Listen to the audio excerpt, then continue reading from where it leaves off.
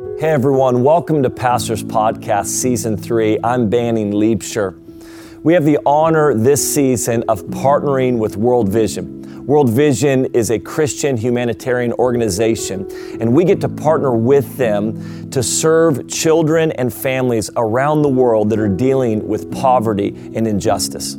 Over half of the world's children experience some form of violence every year, including sexual assault, gang violence, domestic abuse, early marriage, and trafficking. With more families facing poverty due to the pandemic's economic effects, kids are more vulnerable than ever before to abuse, enslaved labor, and sex trafficking. By the end of 2022, child labor alone could exploit nearly 9 million more children than years prior, as well as enforcing longer work hours and worsening conditions for those who have already been forced into the darkest side of this world. Millions of parents are faced with the impossible choice of selling a child for food or seeing their families starve, trapped by violence, war, and suffering. Millions of children, most of them girls, are enslaved in the global sex trade. World Vision will stop at nothing to protect children by looking out for their well-being, ensuring that communities are actively working to identify and support children in need, advocating for their rights, and providing immediate aid such as emergency shelter and essential care. World Vision's approach to ending violence against children protects them today and empowers them for tomorrow. They do this by equipping them, their communities, and local partners with the tools to address the root causes of violence against children. At Jesus Culture, we are grateful for the work that World Vision is doing around the world to address the issue of child vulnerability. God's heart is for the vulnerable and oppressed. We realize that not everyone can be on the front lines in dealing with these situations, but it's imperative as a church that we engage by partnering with those who are on the front line. Whether you want to give on your own, with your family, community group, or as a church, your one-time donation to the World Vision Fund will create lasting change alongside kids and communities around the world, including preventing abuse, restoring physical and spiritual health to rescued girls by providing interventions like safe shelter, medical care, nutritious food, vocational training, compassionate counseling, and when possible, reintegration with a loving family. In fact, thanks to public grants, your gift will multiply 5 times in impact to provide specialized, preventative, and restorative programs, giving them hope for a better tomorrow. At Jesus Culture, we want to say thank you for partnering with World Vision as they are on the front line of taking care of the children around the world that are on God's heart. Give now by visiting worldvision.org/JCPN and donate today.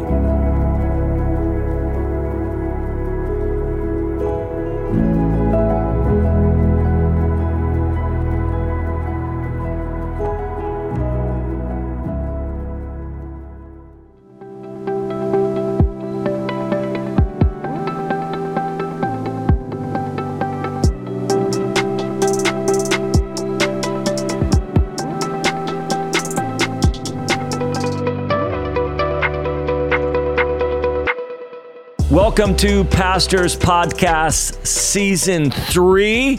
Great to have you with us. Whether you're a pastor, whether you're a church leader, whether you're just somebody in the trenches, got skin in the game, building the local church, we're so glad that you're with us. Our goal, hopefully, as we talk each episode, not just of Season 3, but Season 2, Season 1, that you would leave here encouraged, inspired, equipped, challenged, provoked, connected, all that type of stuff. We know what it is. Yeah, offended. We know what it is to be really in the trenches of local church, just so believe deeply in the role of the local church in the life of a believer, in the life of a city. So it is good to be with you. I'm Banning Liebscher, the pastor of Jesus Culture, joined by what's been so fun is just friends, pastor friends in the ministry together, pastoring great churches. Lyle Phillips from Legacy in Nashville, a dynamic, thriving, growing, vibrant, raw, relevant, radical community, full of the presence of God and worship. There it is right there in Nashville, Tennessee, East Nashville to be particular. Thank you, Lyle Phillips, originally from Kentucky. I cannot listen. You're going to have to go back and listen to the other episode he was on. I actually did hear what you guys were saying. I was behind a curtain. Oh, with the bees? So I was in the back, YouTubing, trying to find your family, fighting with bees. If you don't know what we're talking about, you have to go listen to the other episode that he was on. With Sam Chan. With Sam Chan, the guest. We started it out by him talking about men who are soft as melted butter ice cream. Butter works, but it's melted ice cream. Soft as melted ice cream. Bee fighting. Yes. And running the pews. Yes. So I can't get into all of it, but just trust me, even if you don't listen to the rest of that, just running the pews. Bee fighting was the most profound conversation I've had in a long time. Thank you, bro. It was amazing. Doug Lassett, who him and his wife have been planted 9 years ago, 10 years ago, pastoring a phenomenal church in Denver, Colorado. And been friends for a long time. And just grateful for you guys jumping on. Listen, guys. Best name of a church. Yeah, the Pearl. The Pearl. I agree. Amazing. I agree. This episode is a big one. And it's not going to be super controversial and hard hitting, and like it's not a big one from that standpoint. It's a big one because it is one of the things that I think weighs on us the most. It's one of the most layered and complex things we deal with. This issue of sexuality. I'll mention this as we get into this interview, but it's not complex biblically. It's complex pastorally. It's complex socially and culturally. Yes. And so how do we kind of navigate this? But guys, listen, you guys are both pastoring. If you think we're going to avoid it's not going to happen. Having to figure out what we're doing in regards to walking with our people and engaging culture in the issue of sexuality. And the sooner we figure that out, the better. Yes. We can't avoid it. Yeah. And this isn't stuff, I would say that, listen, I didn't go to seminary, so forgive me for this. I'm not sure what they're teaching in seminary, but this isn't necessarily something that we've been trained on either in regards to not just, we may have been trained theologically on a biblical sexual ethic. And God's divine order for sexuality. We may know that. What we haven't been at this level is, well, how do we walk this out? And how do we engage culture on this thing? And all this type of stuff. And so much of what we see, we're turned off by, to be honest with you. I am. I'm like, some of the voices that are like, talking about this, I'm like, dude, it just feels political more than it feels anything else. And so I think today's an important conversation. Michael Brodeur and Elizabeth Woning are people that I just trust immensely on this. And they actually were doing this podcast because they came to our church, did a Sunday morning. I said, I think you need to have a conversation with our pastors as well. So are you guys ready to jump in and have a conversation? Yes, I think I am. Yes. Well, it is an honor to have on this episode two people that I have a ton of respect for and just a ton of love for. Elizabeth and Michael, great to have both of you. Thank you for taking the time to jump on and be a part of this podcast. We're talking to pastors, church leaders, and I'm going to have you guys introduce yourself, but we're definitely about to jump into, a pretty sensitive topic in the world today in the church, and one that a lot of people are trying to figure out how to navigate, and it's pretty layered and complex. Time. So can we just take a second? Michael, would you just introduce yourself and give some context for who you are, your leadership, and why you're on this podcast? Sure. Well, I was raised actually in San Francisco, which, initially was the epicenter of some of the things we're going to be talking about. But I was raised by hippie parents, and I was introduced to sex, drugs, rock and roll, and Eastern philosophy from a pretty early age, around 11, 12 years old. And so I was raised actually in the Castro district, which became, very well known around the world. Actually, some of the first gay people in that area were our best friends. And so I was raised in that world with that philosophy. I was involved in political activism where I was, I even, held, stuff for, preaching in favor of abortion and some of these other things. Anyway, I was in that world. And I started traveling at a young age. And in that process, I met Jesus.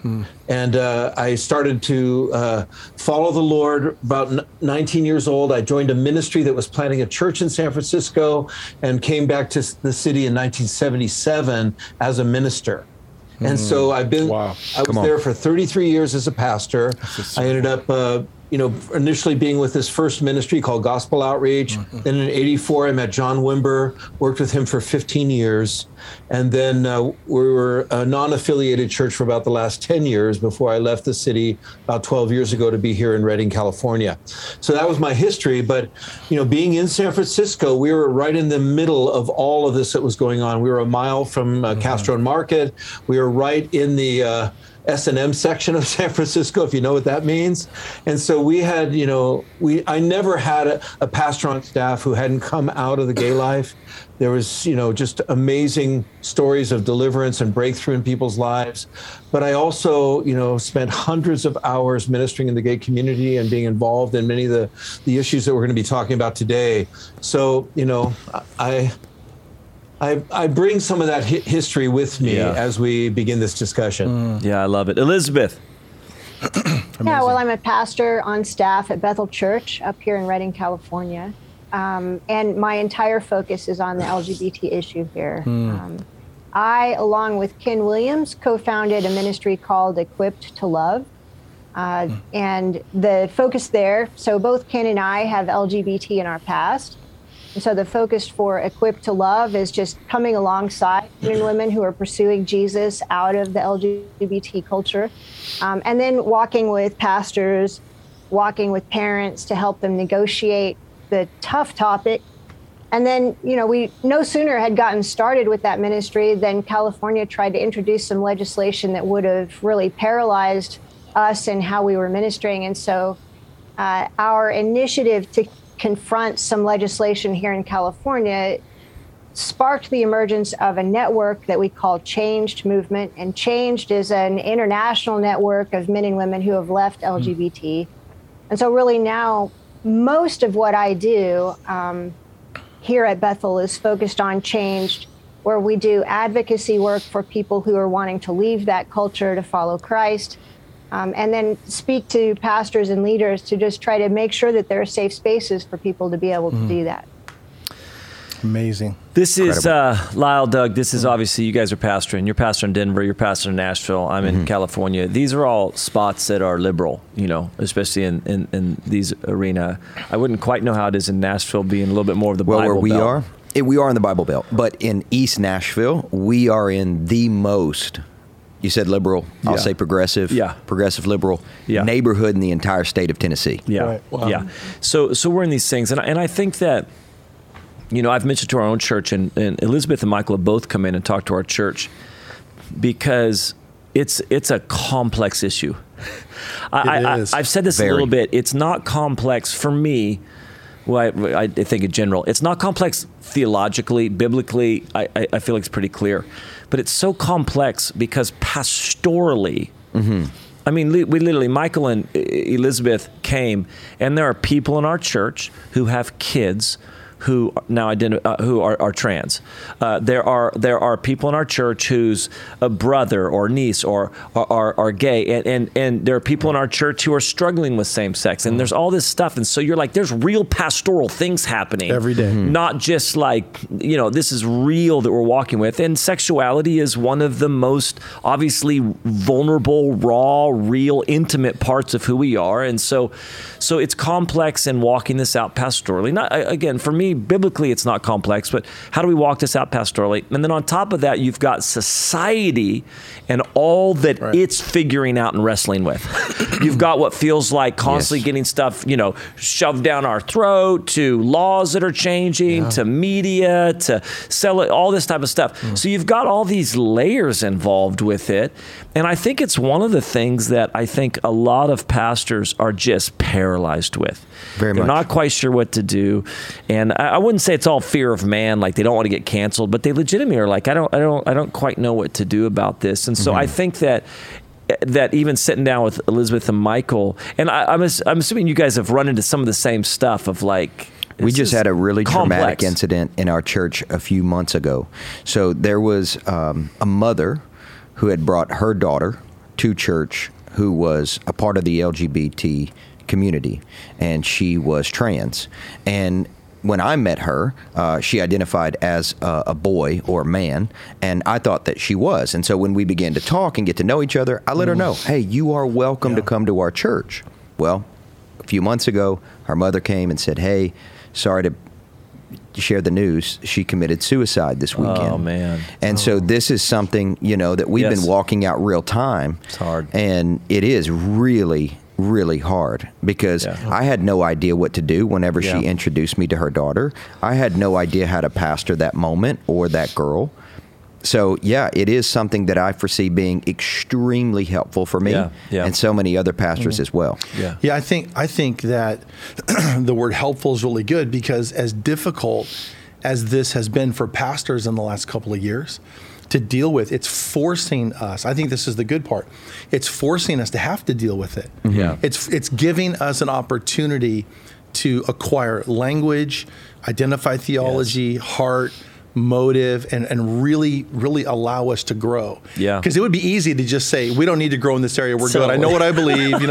No one wants to mess with it. Which you could do for a while. You could do that for a while, but you can't do that today. Yeah, no, that's right. Things have changed. Yeah. We just had a close friend of ours. We have a publication to women, and we asked a friend of ours, she's on our media team, to write a story in the publication. Give us her testimony. We had no idea that when we got the first draft back for her story, that it would include the fact that she was a lesbian for a season of time, and it blew us away. Yeah. And so then all of a sudden we're forced to go, how do we handle this? How do we talk to her? Yeah. We didn't know. Yeah. How come we didn't know? Yeah, totally. Anyways, I think it's good at the end of the day, but it's been tough for churches. And I think we need to have the conversations. And I'll say this one thing, and then I want to go to Michael and Elizabeth. The other thing is I feel like we need to talk about it, but there's also the fear of being lumped into. Here's what happens to me: I theologically agree with that person, but I think they're a jerk. You know what I'm saying? You're in that mode. You're like, okay, you don't represent me at all with your tone, with your whatever else. Even though we theologically agree, so you also don't want to just kind of get lumped into some of what's going on. So how do we have these conversations? So good. How do we have it? What do we do with it? Things like that. Michael and Elizabeth, we're so grateful for you guys and just jumping on. Maybe if I could just start with this question. The concept of the biblical foundation around this. I think so many believers are just uncertain, or they're very thrown off. I'm very confused actually by why so many believers are kind of confused biblically around it. Like one little YouTube video about, they were talking about TikTok. One little TikTok video about, Paul was talking about male prostitutes, Paul was talking about, or the Old Testament is talking about male prostitutes, and then they're just so confused, like, I don't know what the Bible says. Can you just maybe talk about how we got to this place as a church where we seem to not actually have an understanding of biblical Christian divine sexuality? Yeah, well, let me begin, and then obviously, Elizabeth carries a level of understanding here that I don't have, but she's smarter than all of us. That's okay to say that. She's just flat out smarter than all of us, and we just need to recognize that, and we're still confident. That's okay. But just as somebody who's dealt with this from the inside out, who's been in the midst of pastoring people who coming out of the LGBT world for so many years, some of the sort of surface level arguments weren't helpful. For me, some of the greatest breakthroughs I had was, first of all, being able to touch hearts on a clear level and make sure that I had built enough trust to be able to deliver truth. Yeah. The next thing was really avoiding some of the controversial back and forth of Leviticus, or let's say, 1 Corinthians chapter 6, 9, or whatever, and going really back to creation. Because if we have a biblical worldview, that ultimately creation is the foundation of that worldview. And again, whether you take the creation story as absolutely literal or have some other amended understanding of it, the bottom line is that in creation, God made man and woman. Okay.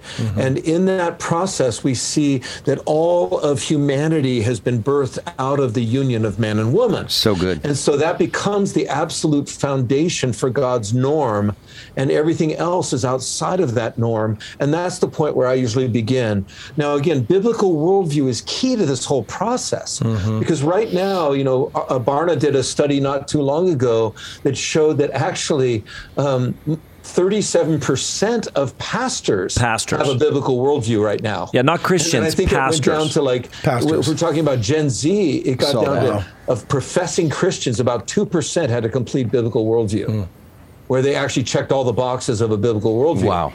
Now, this is scandalous, you guys. And it really absolutely goes back to what are we preaching and how are we delivering the word of God against the backdrop of a totally postmodern education system, totally post-Christian education system. So biblical worldview is key in this whole process. And I think the bigger the meta picture of God's dealing with humanity is really where I start.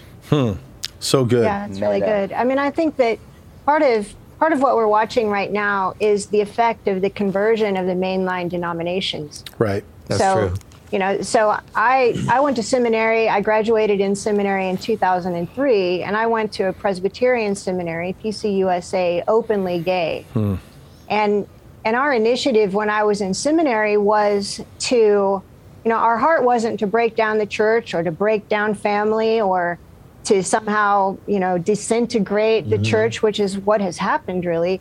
Our heart was to find a way for LGBT identifying people to come into the church. And from our standpoint, since we believed that we had been born gay, the church's posture on people like us was incorrect. It couldn't have been true. And so we needed to shift the opinions or the doctrines of the church in order to disciple other people like me. Right.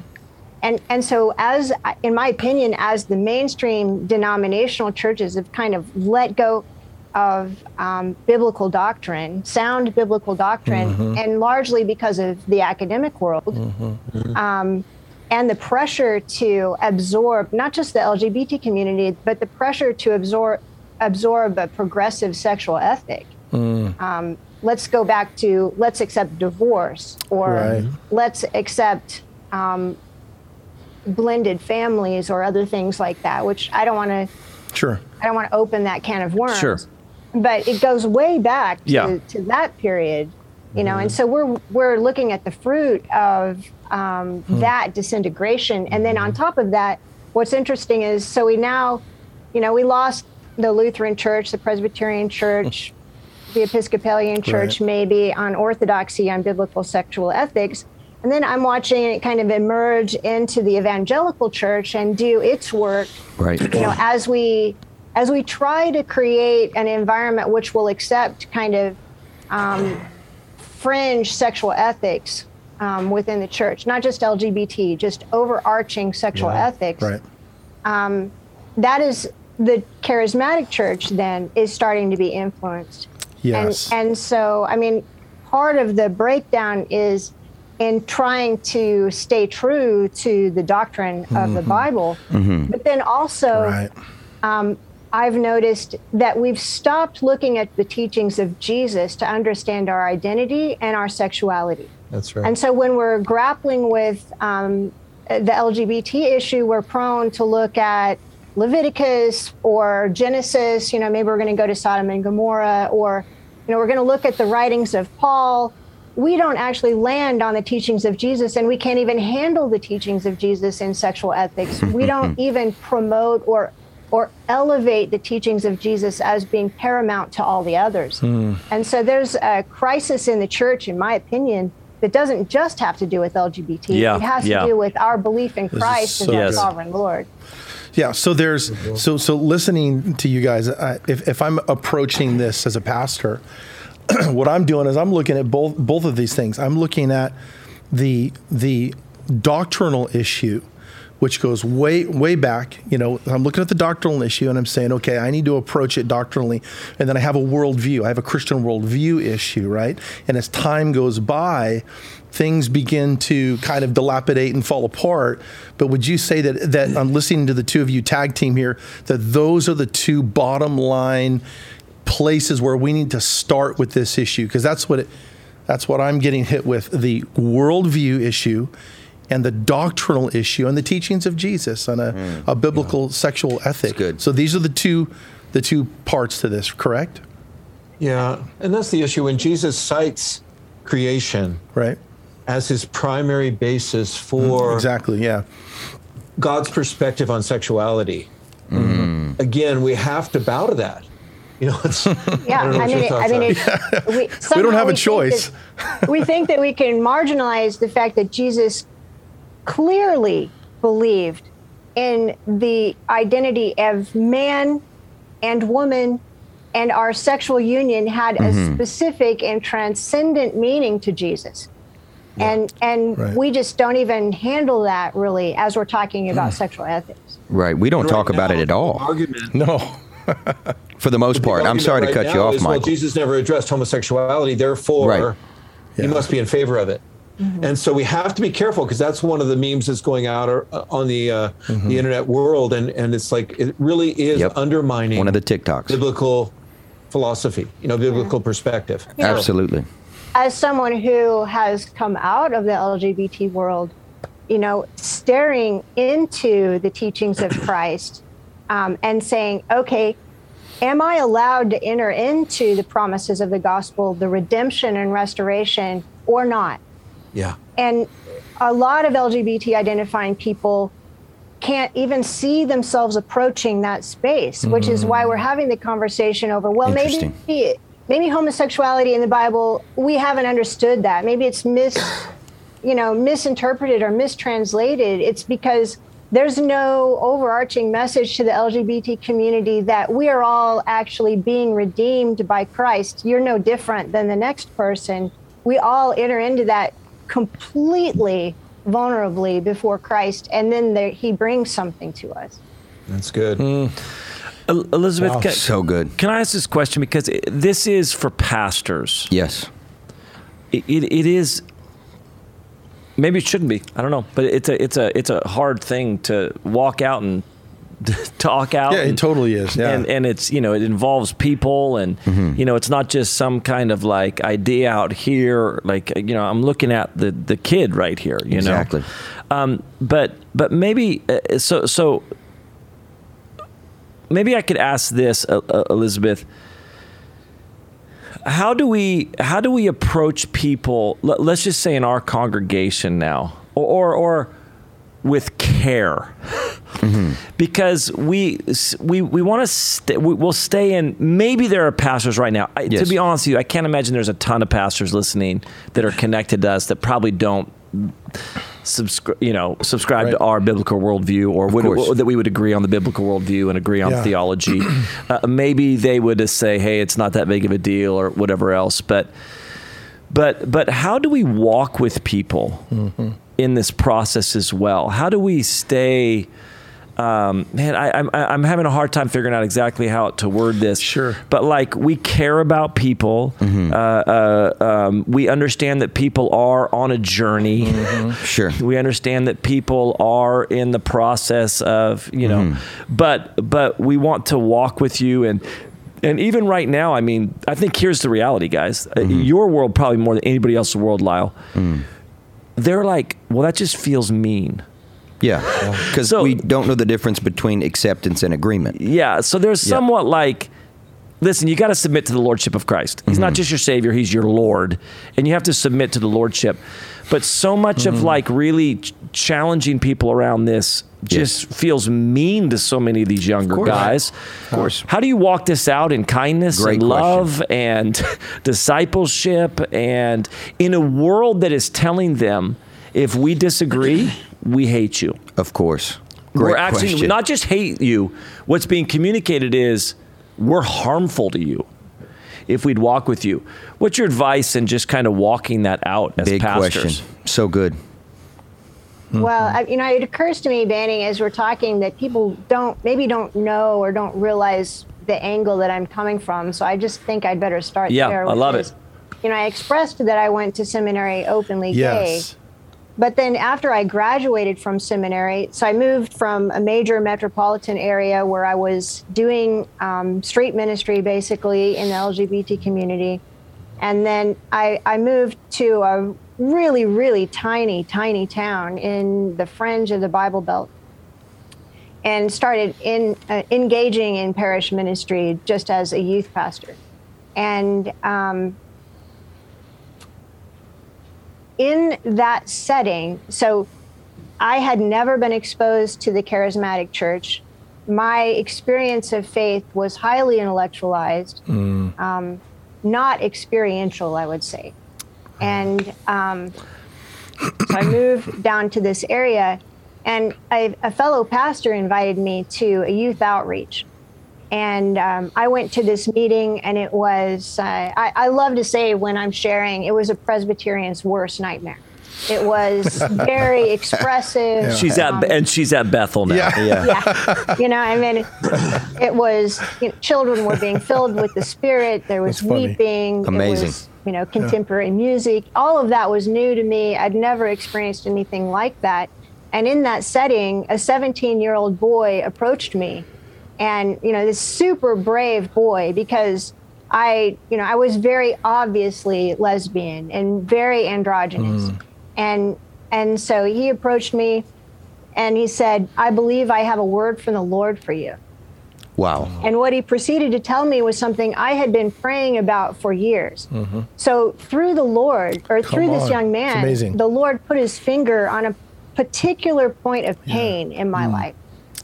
Wow. And I remember thinking in that moment, is it possible that God knows me specifically? So here, I've got my master's degree and everything in theology and doing ministry, and I had no grid at all for the possibility that God's eyes were on me directly. And in that moment, I found myself going, maybe I don't know who God is. And from that point, I began thinking, what do I do? And it was because of that encounter, and because it was a specific point of pain for me, I just dove into the Bible. That was the only place that I trusted for information. So I reread Scripture, and my focus was on who is God. I'd already settled I wasn't a sinner. You had to reread the whole book almost just to get that hermeneutic, that old hermeneutic out of My whole interest was, who does God say He is? Right. And I bought a new Bible and highlighted every passage where God described Himself. Wow. And that journey was a journey for God that in the end revealed me. Wow. And it caused me, to really grapple with who I was as a woman, what I had come to believe. It's powerful. And I ended up repenting. That wasn't an instantaneous event. And I had literally an existential crisis as I was reading this and coming to terms with why I had a disconnect between my own femininity and biblical womanhood, or what did it mean to me to be a lesbian in the construct of what I had thought was gay theology, which, it's one thing for a man to look at Scripture and rewrite theology to accommodate their sexuality, but actually that's quite hard for a woman to do. Wow. And so, my whole theological world fell apart in that. And I ended up repenting and letting go of the identity without, you kind of, from the LGBT side, you walk up to the edge of the cliff and you don't have a vision for what whole sexuality looks like. You don't have a vision for, now I'm going to be straight, or now I'm going to be this super, in my mind, this stereotypical feminine Bible believing woman, I was a feminist. I was not in that. Wow. And so coming to terms with those beliefs and those ideas was a challenging experience that I walked through. In the end, I I got married to a man, and together we walked out all of the healing that I needed in order to be restored in my sexuality. Wow. And, there were a lot of things. Like, once I opened up the lid that I had, once I had let go of lesbianism, under that lid was a whole lot of other stuff. And, I could say still, wow. I may never be done exploring what exactly all of that was. But the process that the Lord took me through was one of questioning, one of why do I have these feelings? What are at the root of these feelings? Wow. Why did I develop this sense of identity? And those answers came to me through the Lord, through encounter. Wow. So then, coming to your your question, where do we even start? How do we walk that out with people? You have to start with, one, I think, building safe relationship, and I know you would agree with that. Like, establishing the kind of relationship that allows reciprocity. Wow. So, a gay person coming into a Trust church, before truth. An LGBT identifying person into the church is not going to give you that reciprocity, and that's what most pastors experience. Like, I'm going to make this demand on you, and you're going to comply, and that creates great safety for me as an LGBT identifying person. But at some point, the relationship has to be, okay, as you get to know me as a pastor, you're going to learn a level of give and take in our relationship, and I'm going to give you the safety to start exploring why you believe what you believe, and you're going to explore why I believe what I believe, and that reciprocity will start to develop. So good. There has to be a safe space for dialogue, and that requires trust. Can I say this real quick? Because as you're talking, and maybe address this, and then I want to ask about people outside the church. Sure. But I think we just have to say, this is going to be work. And quite possibly all discipleship is work, all whatever else is. But I think that if we somehow, and maybe just address this real quick, if we think this is like, it's like, no. If we're really going to lean into this thing and say, no, and this is the culture that we're in, we as a church need to be ready. I would say this is going to be the issue for the next decade. Yeah. I mean, this has to be the issue that we're going to deal with the most in the next decade, right? So, and it's in our face every day. We all know the one that we don't know. Yeah, some issues we're like, I got that in my sleep. Yeah, but this one we don't. And what I'm hearing, there's a couple of things I'm hearing. Not in order, but I loved your story about your seminary experience and how that started. And the way I would phrase this is, I think, number one, I think pastors, we need to know how we got to where we're at. Yeah. Right. So she's telling us the story about a hermeneutic, and I don't want to throw that word out there, but it's so big of you. I'm so sorry. Big of you. It's Pastor's Podcast. So big of you. Podcast. So big of you, Portland Bible College. Look, I'm trying to stay out of my own brain right now.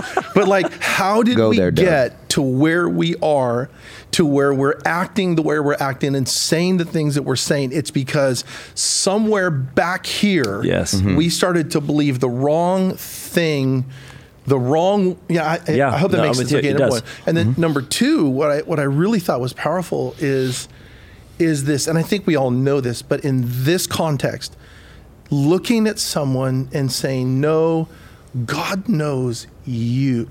Yes. You know what? I'm getting emotional. Like, this is so important.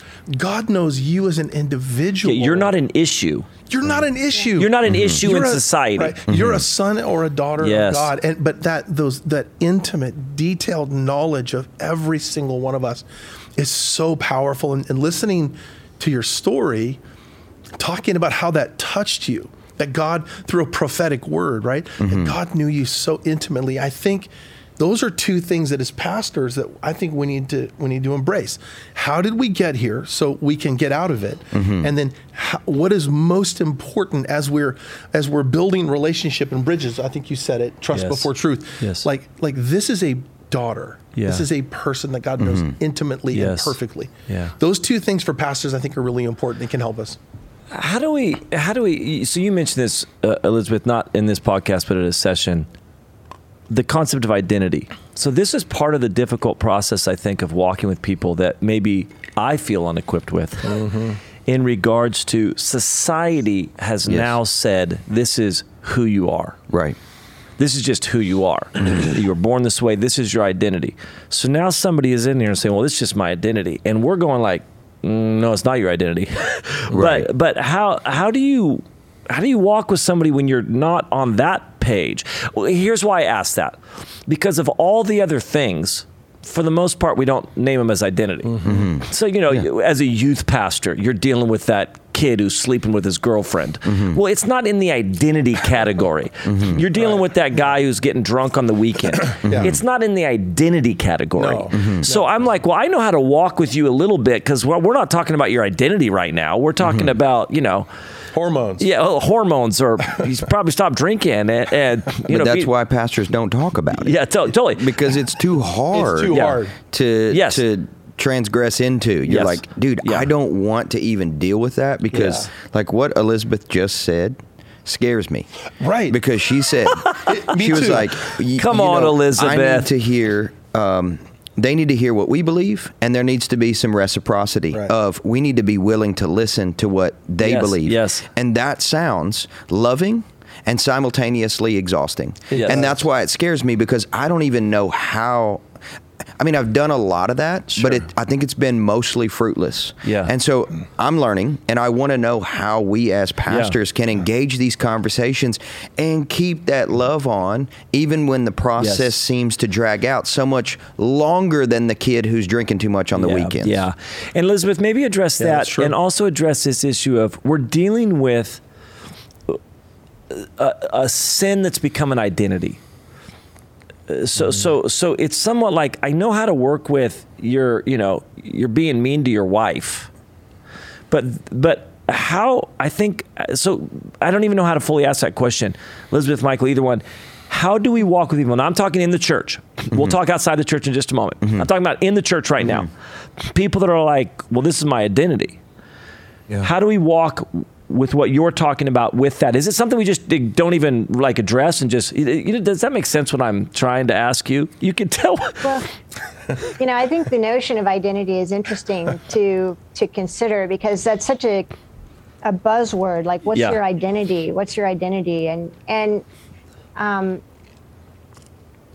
LGBT culture or the LGBT community exists I would say, now I've never studied the history of the emergence of the LGBT community, but just my own anecdotal experience is it exists because it's become a city of refuge for people who have not felt like they belonged among the other group.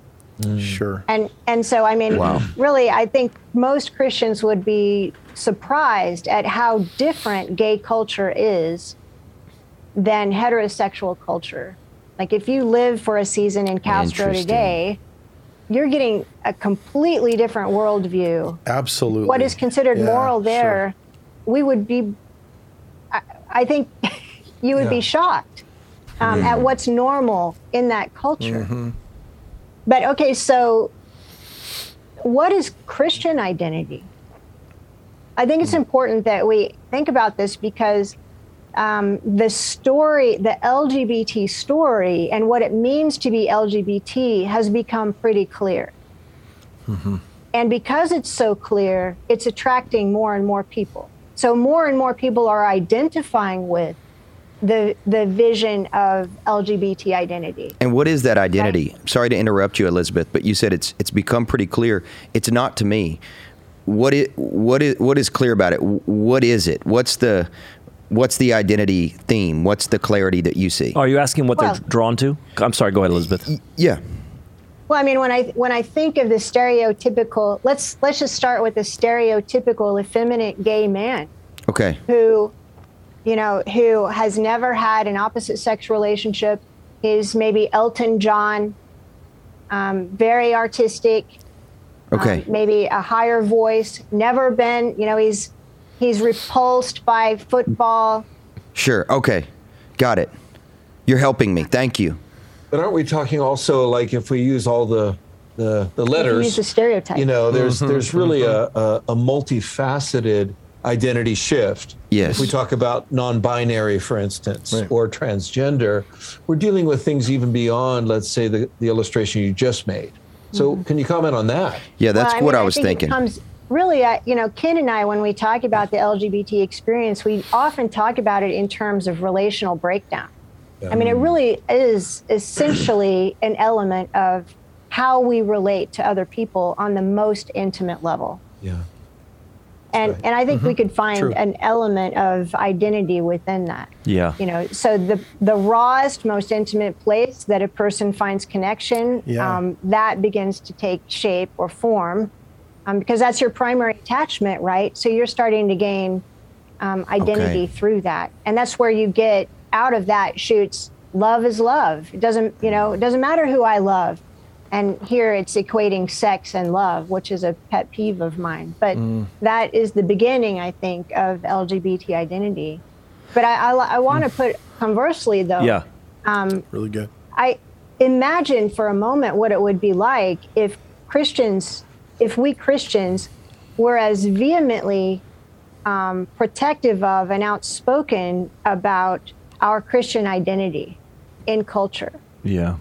What would be the things that would make or break for you truly Christian identity? And because, in my opinion, I think because that's become a gray area, like a poorly defined gray area, and it's been redefined by the media today into now we're a hate group. Right. Like most people, like a young person is going to find it easier to identify with the love is love mantra and the collective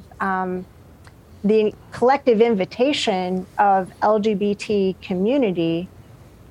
They're going to find that much easier to identify with than Christianity right at this moment. Absolutely. Let me ask this real quick, because I think, so good. I'm talking to you as a pastor. Now I'm just going to talk to you as a Christian. As a Christian in society, I am connected to people in the homosexual lifestyle. Yes. And these are people that are not believers. Maybe they would associate as believers, but are not practicing church going. They would believe in God maybe, but and some are family members, some are people that are at the CrossFit gym that I go to every day. And these are people that I genuinely care about, and I'm not fake around them. I mean, they would know that I care about them. I mean, that I'm for them, that they're not encountering any type of.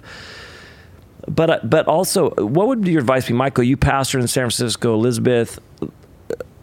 What's your advice to just believers who are saying, I'm in the world every day, and I'm around people who don't believe the Bible?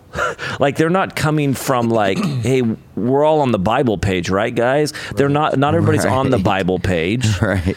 They don't believe what we believe, and yet we do stand with what so what would be how would you encourage people just who are walking this out every day, that are encountering people who I think feel stuck? I think if we look at a lot of people in our church, are like, I don't know what to do. Of course. And they're not necessarily looking places and seeing. They just see the political thing. Of course.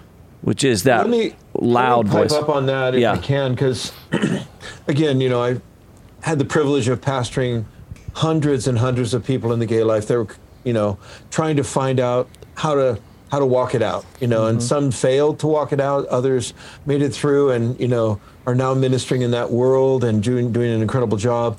A couple of things, first of all, is that the church has been tarred and feathered with the image of being abusive towards people that are struggling with same-sex attraction. And maybe once upon a time that was universal. It's almost never happening now. In fact, we have abuse and we have abdication. I think most of the church, most pastors are in abdication right now. They're not engaging the issue. They're not aggressively going in as lovers of Jesus and lovers of people to engage the issue with an assertiveness that is needed. Okay, and so because most of them are shy, they back off. As they're Lyle afraid. Was talking They're about, just straight afraid. Just like forget it. I can't deal with this. Okay, or they basically compromise the gospel by just saying, okay, we're an affirming church. Okay. Number one is that we need to be engaged. And I think that, but we also need to engage with a level of clarity that hasn't been there in the past. There was ignorance that drove abuse in the past. Now there's sort of a fear that's driving abdication now. And so as a pastor, if you're listening to this, you need to step beyond that fear. You just say, you know what? These individuals that we're engaging, they need to be loved into the kingdom of heaven, and they can't have you sit on the sidelines. You need to be able to engage. And so the question is how? And I think understanding the identity issue is key to that. I think, the first issue of understanding, there was a book I read by a psychologist about conversion. And he actually used examples like, let's say, a student in China converting to Maoism in the 40s, okay? And a person who's struggling with same-sex attraction converting and actually coming out of the closet as a gay person. Okay, that's a big deal. And once you've made that step, it has to be identity. Okay, so we're talking about a challenge that's exacerbated by the fact that somebody has had to now declare themselves in a certain world. How do we express the heart of Jesus to them? So good. I think one thing we talked about in your story is the supernatural. I think it's key. Yeah. But then the other side is we have to be able to engage story. And I think your story, because we're all human. I mean, we may not be people coming out of LGBT world, but the fact is that I've struggled with certain things. Yeah, of course. And I've had to understand my struggle. The final thing I'll share is a quick story about a guy that showed up at our church, really good-looking guy, very successful, drove a great car, was a dot-commer guy. And I invited him out to lunch, and we spent some time together. And he says, well, I need to come clean with you. I'm in a gay relationship right now, and I'm living with my lover. I said, okay, well, tell me your story. And he said, well, I was, as a child, dropped off with my grandfather every summer and was violently raped many, many times. And then I came out of that. I started going to church. I even joined like a nationally known Christian singing group. And but I couldn't reconcile my same-sex attraction to the Christianity, and I eventually went into suicidal behavior. And ultimately, and he said, finally, I just realized, I joined all these ex-gay groups and they didn't help me. Finally, I had to accept the fact that I'm just gay and I'm going to live like that. I said, well, gosh, I'm so sorry you went through that. I'm so sorry you're having to deal with this. But, there's a number of gay churches. There's even one that claims to speak in tongues. Why don't you go there? He says, I would never go to a church that doesn't uphold the Bible as the Word of God. And I thought, wow, what an amazing man I'm dealing with. He said, I'll come to church every Sunday morning, having slept with my lover the night before and repent, but I cannot violate the Word of God. And I think we need to understand that there's a lot of different people with different backgrounds. Yeah, the story. And we can't just sort of lump it all into one world, perspective and think that we're actually touching the real thing. This guy so impressed me, and I just said, well, you're welcome in our church. You must understand. I can't have you in leadership. Yeah. But gosh, you're welcome to be here. I think what so stirs me with that story with Michael is, and this is what we're talking about. We can't say we're going to move towards this and not be willing. It's not just us. Obviously, they're pastoring people. We have people pastoring people, and a community of people pastoring people. We have pastors in our environment, not just paid pastors. We're not the only ones walking with people. My point is this: is that thought of there's something out there that just wants to lump everybody together. All of you are this. And the work is that not all of you are this. Every one of you has a story, has a journey, has it takes, and it's going to require something to move towards that and hear that and do that. And so I think we probably do want one cut and dry, like this is what you do and this is what it looks like and here's the formula. And what Michael's talking about, like, wow, I mean, like, you just want to lump that guy into everything else. Of course. It's so layered. Elizabeth, is there anything as we kind of, I obviously, guys, we're not going to be able to fully to have this whole conversation on just one podcast. My heart would be to begin to point people towards this and to just say, hey, yes, you've got to do some work on this. You've got to have the conversations. You've got to go look at the resources. You have to be asking the questions of what are we doing in-house? How are we equipping our people out of house? How do we do that as pastors? My brain is running right now, and I'm thinking, okay, do we ask and see if Elizabeth can come to my church and have a Sunday night event where we have she's expensive, but yes.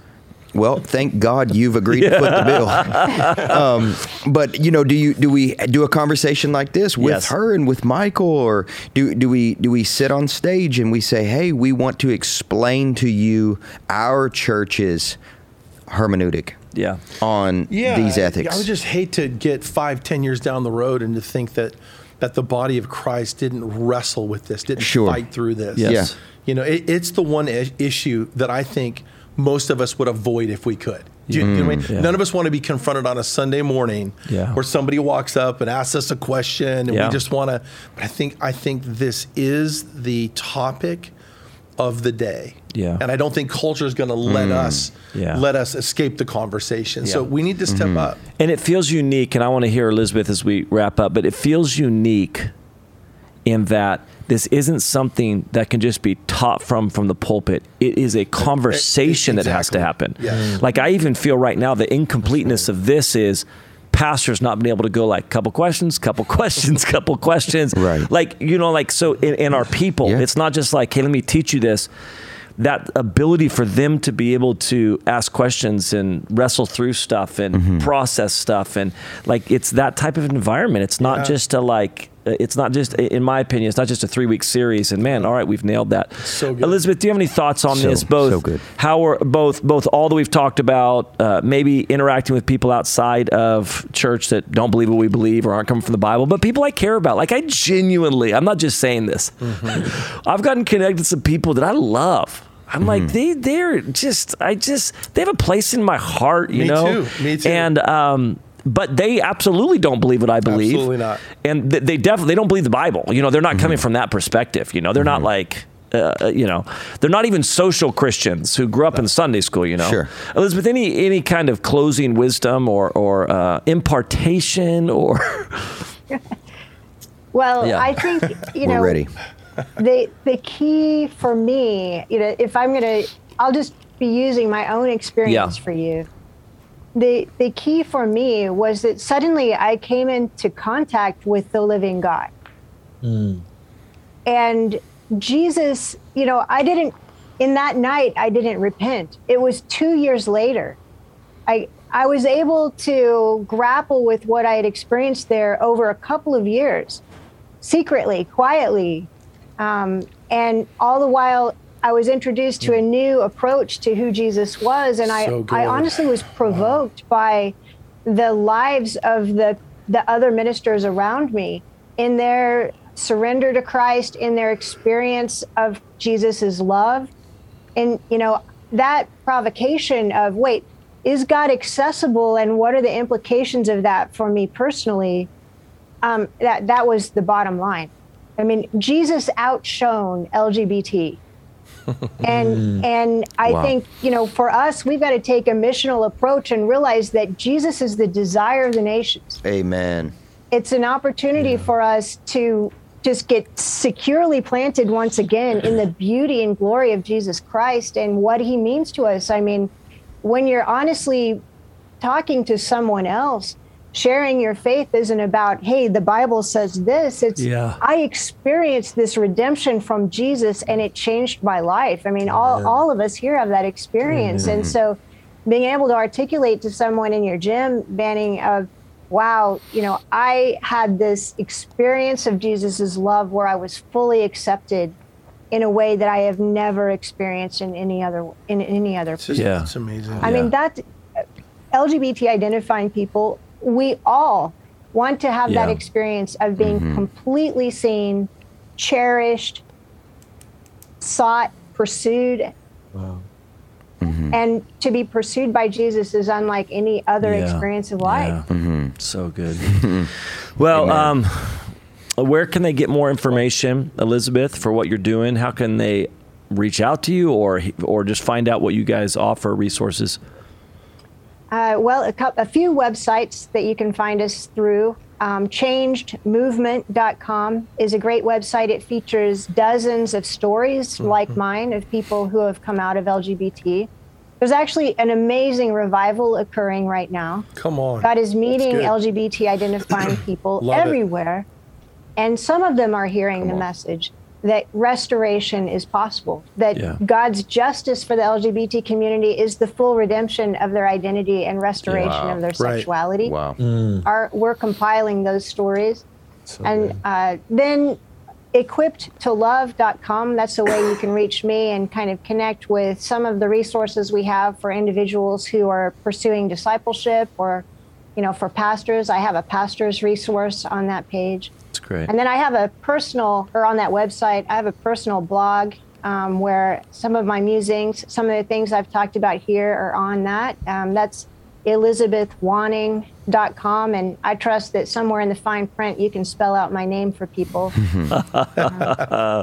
But through any of those places you can reach me. Yeah. Great. Thank you guys for taking the time to sit down with us. It means a lot. We'll have to do it again.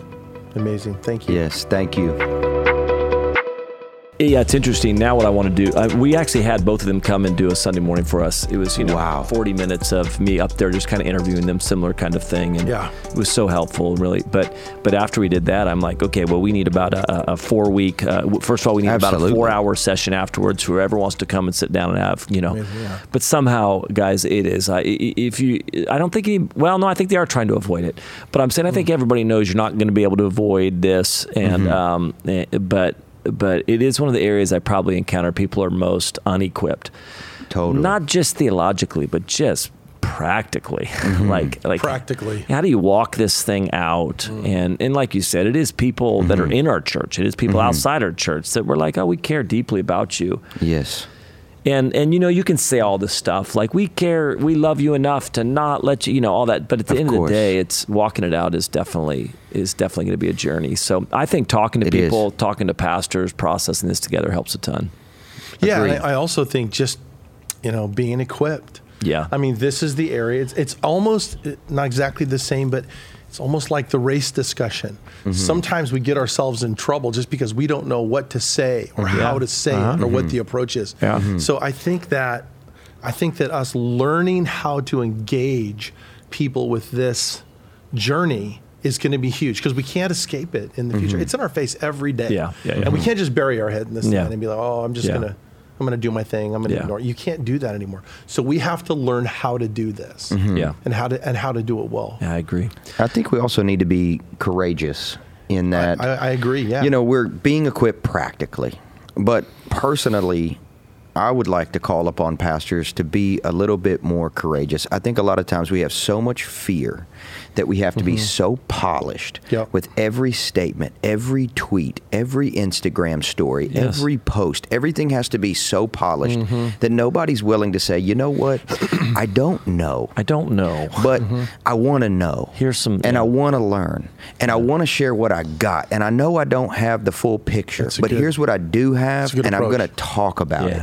And I felt like I stuck my foot in my mouth at one point in time asking her that question, like, hey, what are you talking about? No, you didn't. Because when she shared, I was like, oh, well, I knew that. But I'm in a constant learning curve here with all of these topics, whether it's sexuality, race, politics, all of these things. And I'd love to have the vulnerability publicly to say, hey, even though I'm a pastor, I don't know, but I'm going to learn, and I'm going to invite you on this journey. I'm not coming to your church then. And that vulnerability, though, that's where it has to begin. I think pastors are afraid of being canceled in their own churches. Absolutely. I mean, if you say the wrong thing, it's a tweet, it's a Facebook post. Absolutely. Pastors are trying to avoid all of these. It's almost like they're trying to avoid it as long as they can, so that maybe it'll all pass before I stick my foot in my mouth. Of course. And that's the wrong approach. Yeah. We just can't. Just be a human. Be a human. And I don't think you have to. This is the beauty. This is where Instagram has made us. And like you really do have to be polished on Instagram. I know. But this isn't going to be worked out on Instagram. It's not. I'm just telling you, you're not going to pastor your people on Instagram. You're going to pastor your people in one-on-one conversations, which has so much more forgiveness in it, if that makes sense. Like it's so much more. You can. It's nuanced and layered and processed, and they can see your tone and your face. Banning, this is a word for somebody though. It really is. Stop trying to pastor your social media following. Yeah, you're not accountable to God for them. I'm not saying you don't want to be good to them and feed them as best you can, but at the end of the day, like people are not getting discipled through the DMs 99% of the time. It's through conversations. Well, guys, listen, thank you for jumping on and being part of this episode. Hopefully, we're at least stirring up conversations, encouraging you, hopefully giving you some equipping along the way. But man, we're so grateful that you've joined us for season 3, Jesus Culture Podcast Network, Pastors Podcast. Let's go. So we'll do it again.